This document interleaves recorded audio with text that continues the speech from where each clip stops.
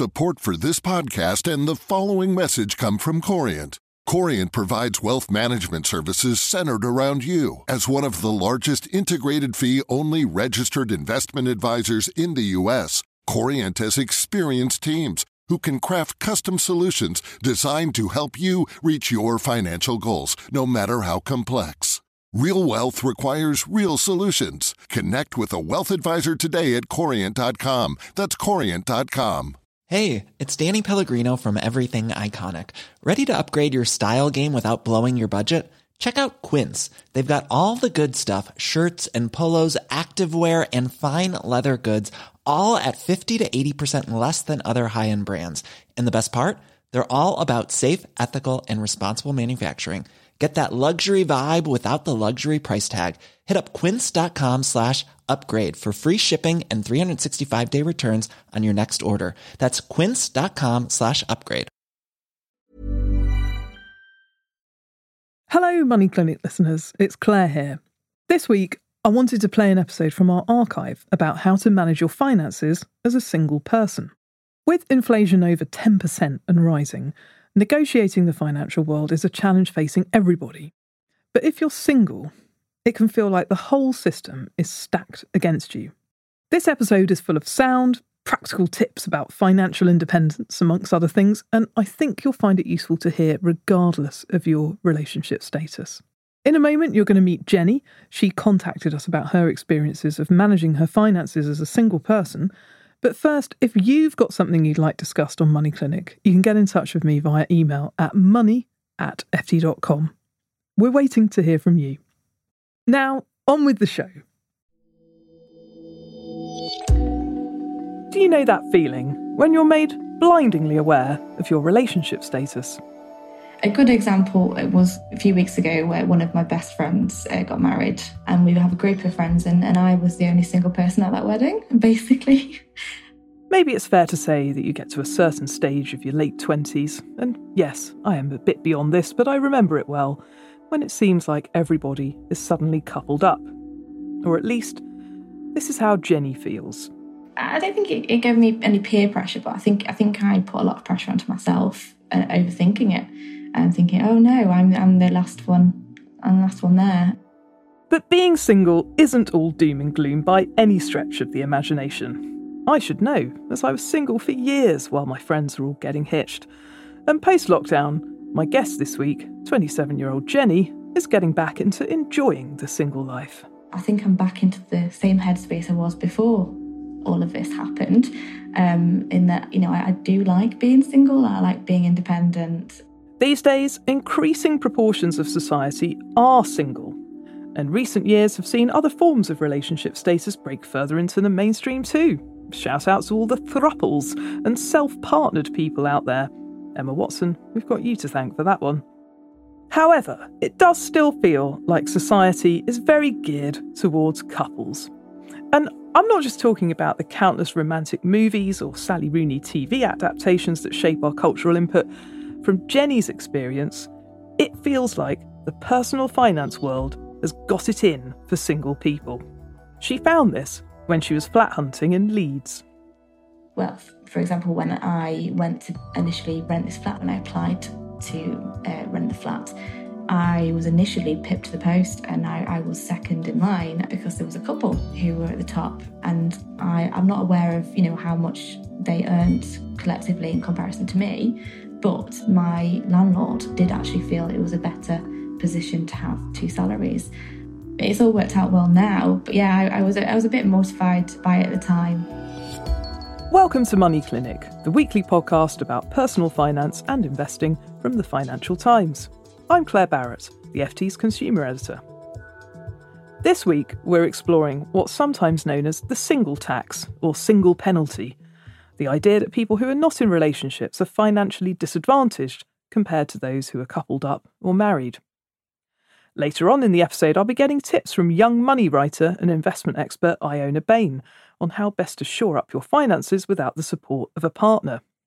And I'll also be chatting to alonement guru Francesca Spector about how everyone, regardless of their relationship status, should embrace financial independence. But first, back to Jenny. Hi Claire, thanks for having me. So I'm Jenny. I'm 27 and I live in Leeds. I currently work as a tax advisor, and I'm single. Brilliant. I feel like Cilla Black. I will now unveil 3 potential suitors. I was a bit more excited about being single then, so. I managed to catch up with her while she was on her lunch break at work as a tax advisor in Leeds, where she moved to a couple of years ago, just before the pandemic hit. Before we got stuck into her finances, I asked Jenny about her experience of spending lockdown in a new city. I was probably part of the boom of the online dating through lockdown, definitely. It was a really lonely time. It's just that lack of interaction completely. How long have you been single for? It must be like 5 years now. But then we had to discount the last 2, of course, because it was lockdown. It was banned by the government. It was against the law for me to have a relationship at that time. But yes. Chatting to Jenny, it didn't take me long to figure out that she fits firmly into the highly organised category when it comes to her personal finances. Well, she is a tax advisor after all. But largely, these are skills she's learned out of necessity. I don't have the family support necessarily financially. Even if they could help me, I don't think they would from principle. The 27-year-old started training as an apprentice at age 18, straight out of school, saving up to buy her first property in her home village in rural Nottinghamshire in her early 20s.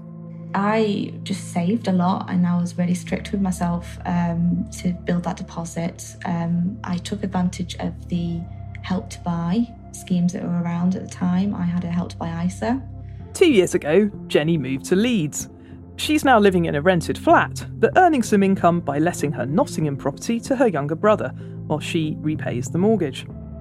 She's on the property ladder and climbing the career ladder too, but that doesn't stop her from worrying about her finances. I still feel very nervous. You don't feel like you deserve everything that you have. And, everything can change in a heartbeat, can't it? We saw that last year. Now that nervousness, that anxiety, what's driving that? It's because you're on your own, you're living on your own now, you don't have a flatmate. So you're thinking, if I was ill or if I lost my job, then what would happen? Exactly, yeah. And to counteract that anxiety, I suppose, I meticulously plan budgets and review my statements and make sure that I have got complete oversight of everything. As a single person, she nearly missed out on renting her current flat. But that's not the only financial challenge. For example, council tax, it's a 25% discount for a single person, but it's not 50%, is it? So my friends and a couple are paying half of that each. Mortgages are another big one. So I wouldn't say that I would need much smaller house than my friend and a couple. So actually the house prices around here particularly are huge, and it would be quite difficult for me to get a mortgage at the moment. Then there's the weekly food bill. That's another thing. You don't really buy food in single portions. There's a lot in there. It's either for 2 or it's for 4 people. And there's only so many versions of chicken stew that you can have in a week before you get bored. So there's naturally wastage, and you're paying a lot more money. She also feels the emotional weight of having to handle everything by herself.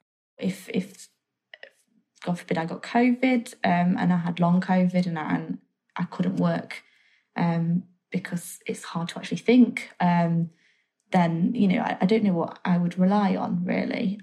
So how can our experts help Jenny? Just before we hear what she has to ask, let me recap her financial setup. There's the property in Nottinghamshire, the rent she's paying in Leeds, plus she used to have an emergency fund saved up, but recently had to spend it on, guess what? An emergency. So she needs to build that back up. Jenny has never invested and doesn't have a stocks and shares ISA. And finally, she pays around £35 a month for critical illness and income protection insurance that would provide a safety net if she got sick or lost her job. I already said she was one of the organised ones, didn't I? Right, Jenny, what would you like to ask the experts? First question is, do they have any tips in terms of anything that they would advise really to a single person? I feel like I've exhausted my brain.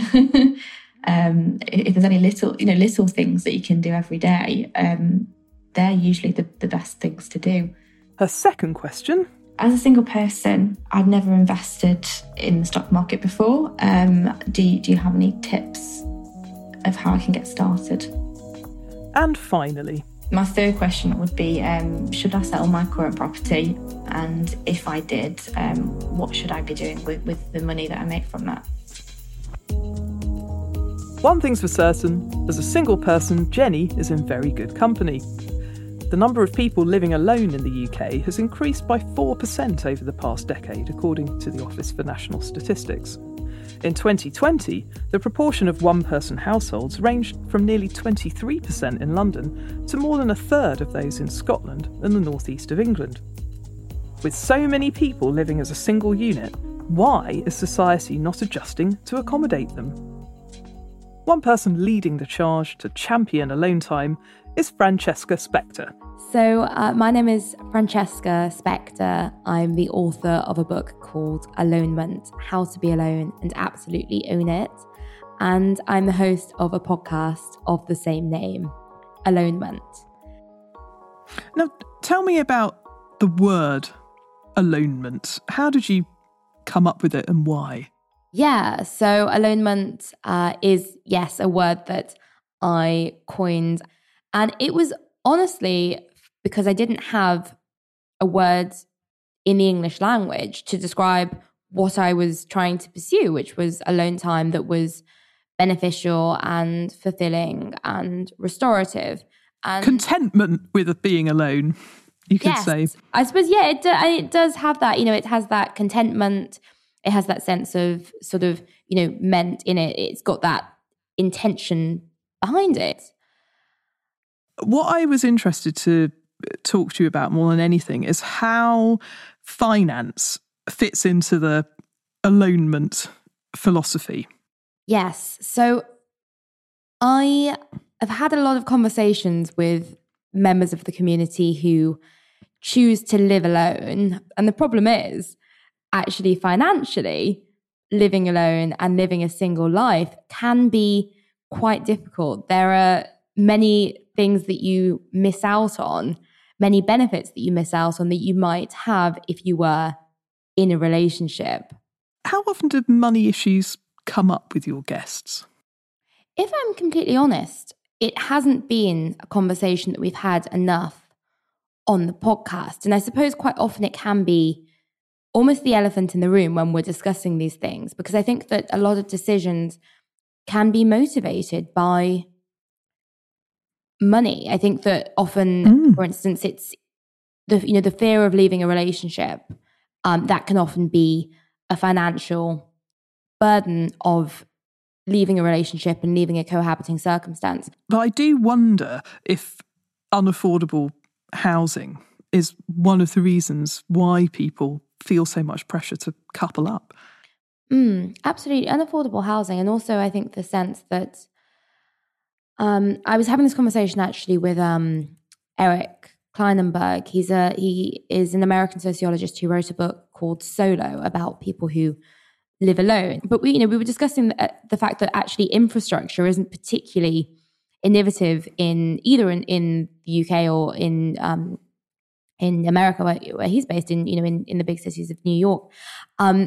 In Scandinavia, for instance, they actually have a better infrastructure for communal living. So there are actually sort of almost communities. The same in places like Berlin, where you can effectively, have shared kitchens. It's not dissimilar to a very, very nice set of university halls. Let's hope some property developers are listening.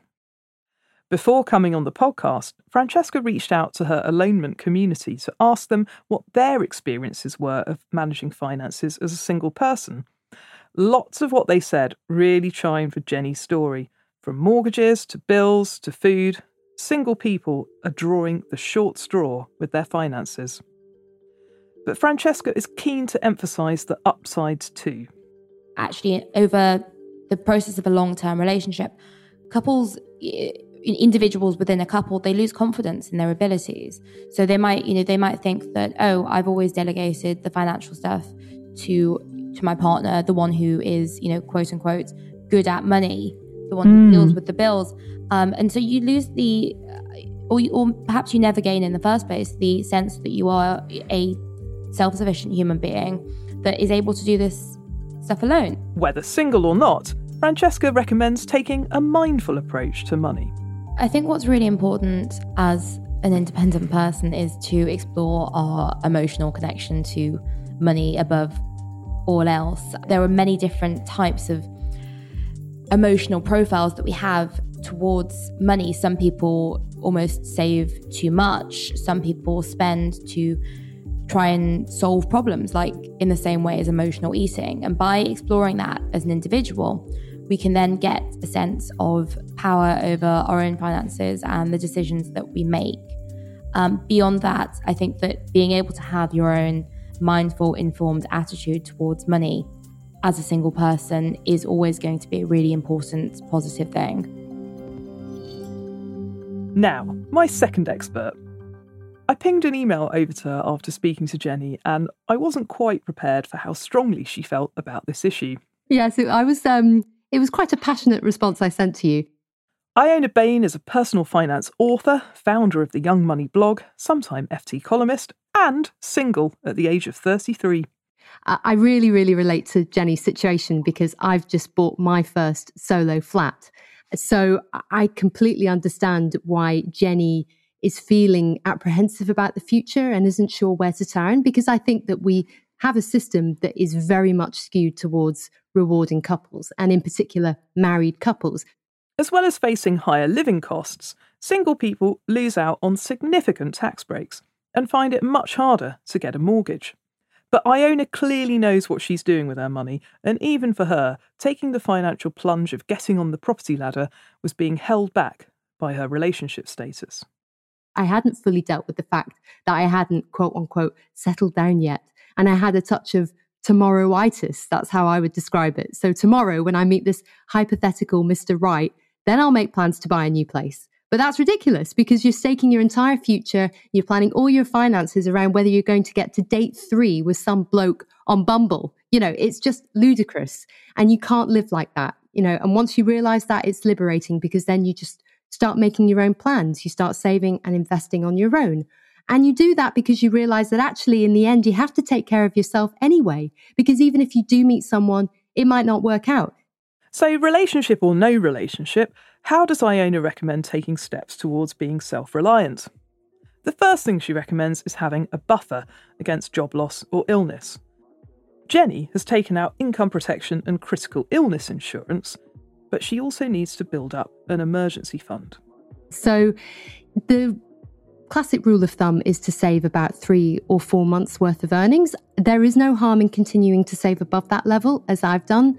This is something I would highly recommend everyone gets in place. And saving money is so much more chilled out and cheaper than going and getting a loan. It's just far better to be able to tap that cash if you need to and not have any consequences as a result. And Iona says that your emergency fund should be the same amount, regardless of whether you are in a couple or not. I don't think it's right to assume that if you weren't able to work and you weren't earning an income, then your partner would automatically step up to the plate. You can keep your emergency fund in an easy access savings account, or what I do is buy premium bonds. I get instant access to the money if I need it, and I might win a tax-free prize in the monthly draw. Then, if like Jenny, you're interested in trying to boost your savings through investing, Iona and I both agree that you need to save up that emergency fund first. Well, I'm such a big believer in having an emergency fund before you start investing. But I am both team saving and team investing. Iona's latest investment book, Own It, came out earlier this year. A great place to look if you want some more in-depth advice. I asked her to give a quick rundown of her top 3 points to help people like Jenny get started. Well, firstly, I would say that Jenny ought to make sure she's maximising her workplace pension. Can she and her employer up the contributions at all? And the reason why I asked that question is that we're talking about free money here. Not just free money from your employer, but free money from the government in the form of tax relief. Her second tip, decide what type of investor you want to be. Tip number 2 is to really think about how much time and motivation Jenny has to learn about investing, because this is really going to determine what path she takes. And this means choosing from 3 different types of platform, from a robo-advisor, minimum effort, to a fund with an active manager, medium effort, to using a trading app to do all of the selection yourself. So that's the most adventurous option of all, and lots of people enjoy using those apps, but they're not for the faint-hearted. And then Iona's final investment nugget of wisdom. And then number 3, try to figure out how much kind of risk you want to take as an investor. If you are investing for your retirement in many decades' time, you can take more risks. But if you are investing, just a little over 5 years ahead in the future for something really important like your first home, well, you need to really understand whether or not you want to risk that money in the stock market. Now, finally, what about Jenny's question about her property? She is still paying the mortgage on her Nottingham home, but she now lives in Leeds, where she's renting. If it was me, I would look at the rent I was paying in Leeds, and if it was higher than the cost of the mortgage, is Jenny paying her mortgage still? She is. Right. The rent in Leeds is significantly higher than the mortgage in rural Nottinghamshire.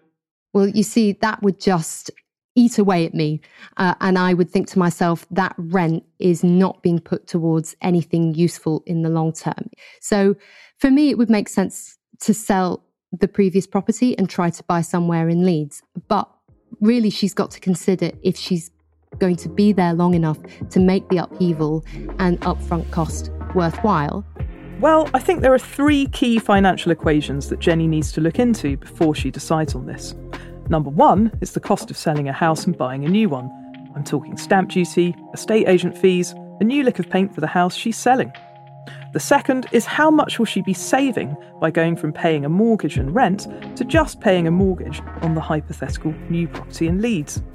And number 3, she needs to think about the future and the possibility that down the line she might want to move abroad or get a job in London or go backpacking for a bit. How much could she rent out this new property for if she were to leave town? Well, I think that would have given Jenny a lot of food for thought. Let's hear what she made of the experts' comments. Honestly, I feel very supported right now in my decision, and I really do like that alonement term. Being content with being alone, and that describes what I'm trying to achieve perfectly, really. And I really hope that both of their comments about financial independence help you to feel more positive about being single and being in charge of your own financial destiny. Yeah, definitely. I think I can kind of relate to that tomorrowitis term that Iona mentioned. I think I definitely do that. I definitely put off things, thinking, what's going to happen around the corner? Now, the other thing that me and Iona particularly enjoyed talking about are the options that could be available to you with your property choices. What do you think about all of that? Oh, yeah, definitely. I think I really do need to think about what I do. She's absolutely right about rent just going nowhere. And yeah, I probably need to think about that a little bit more and where I'm going to be. Make a decision, I think, is the right term to use. Stop suffering from tomorrowitis. So, Jenny, following the podcast experience, is there anything that you would offer up as advice yourself to other people in a similar position?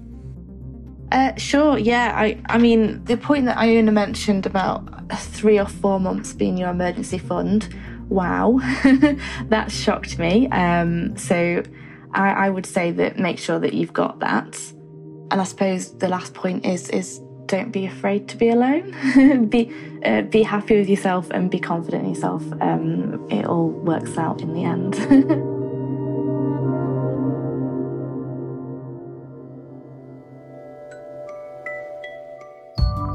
That's it for Money Clinic this week, and we hope you like what you've heard. If you did, spread the word and leave us a review. And if you would like to chat with me on a future episode of the show, get in touch. You can email me. Our address is money@ft.com, or DM me on Twitter or Instagram. I'm @ClaireB. Money Clinic was produced in London by Persis Love. Our editor is Claire Williamson, and our sound engineer is Breen Turner. And the original music is by Metaphor Music. And finally, the Money Clinic podcast is a general discussion around financial topics and does not constitute an investment recommendation or individual financial advice.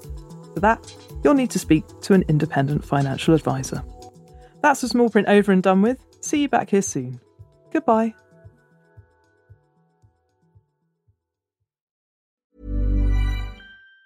Even on a budget, quality is non-negotiable. That's why Quince is the place to score high-end essentials at 50 to 80% less than similar brands. Get your hands on buttery soft cashmere sweaters from just $60, Italian leather jackets, and so much more. And the best part about Quince, they exclusively partner with factories committed to safe, ethical, and responsible manufacturing. Elevate your style without the elevated price tag with Quince. Go to quince.com/upgrade for free shipping and 365-day returns.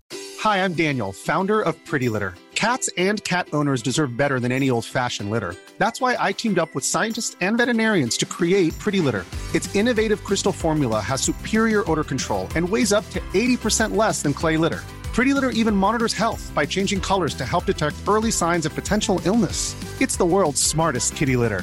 Go to prettylitter.com and use code ACAST for 20% off your first order and a free cat toy. Terms and conditions apply. See site for details.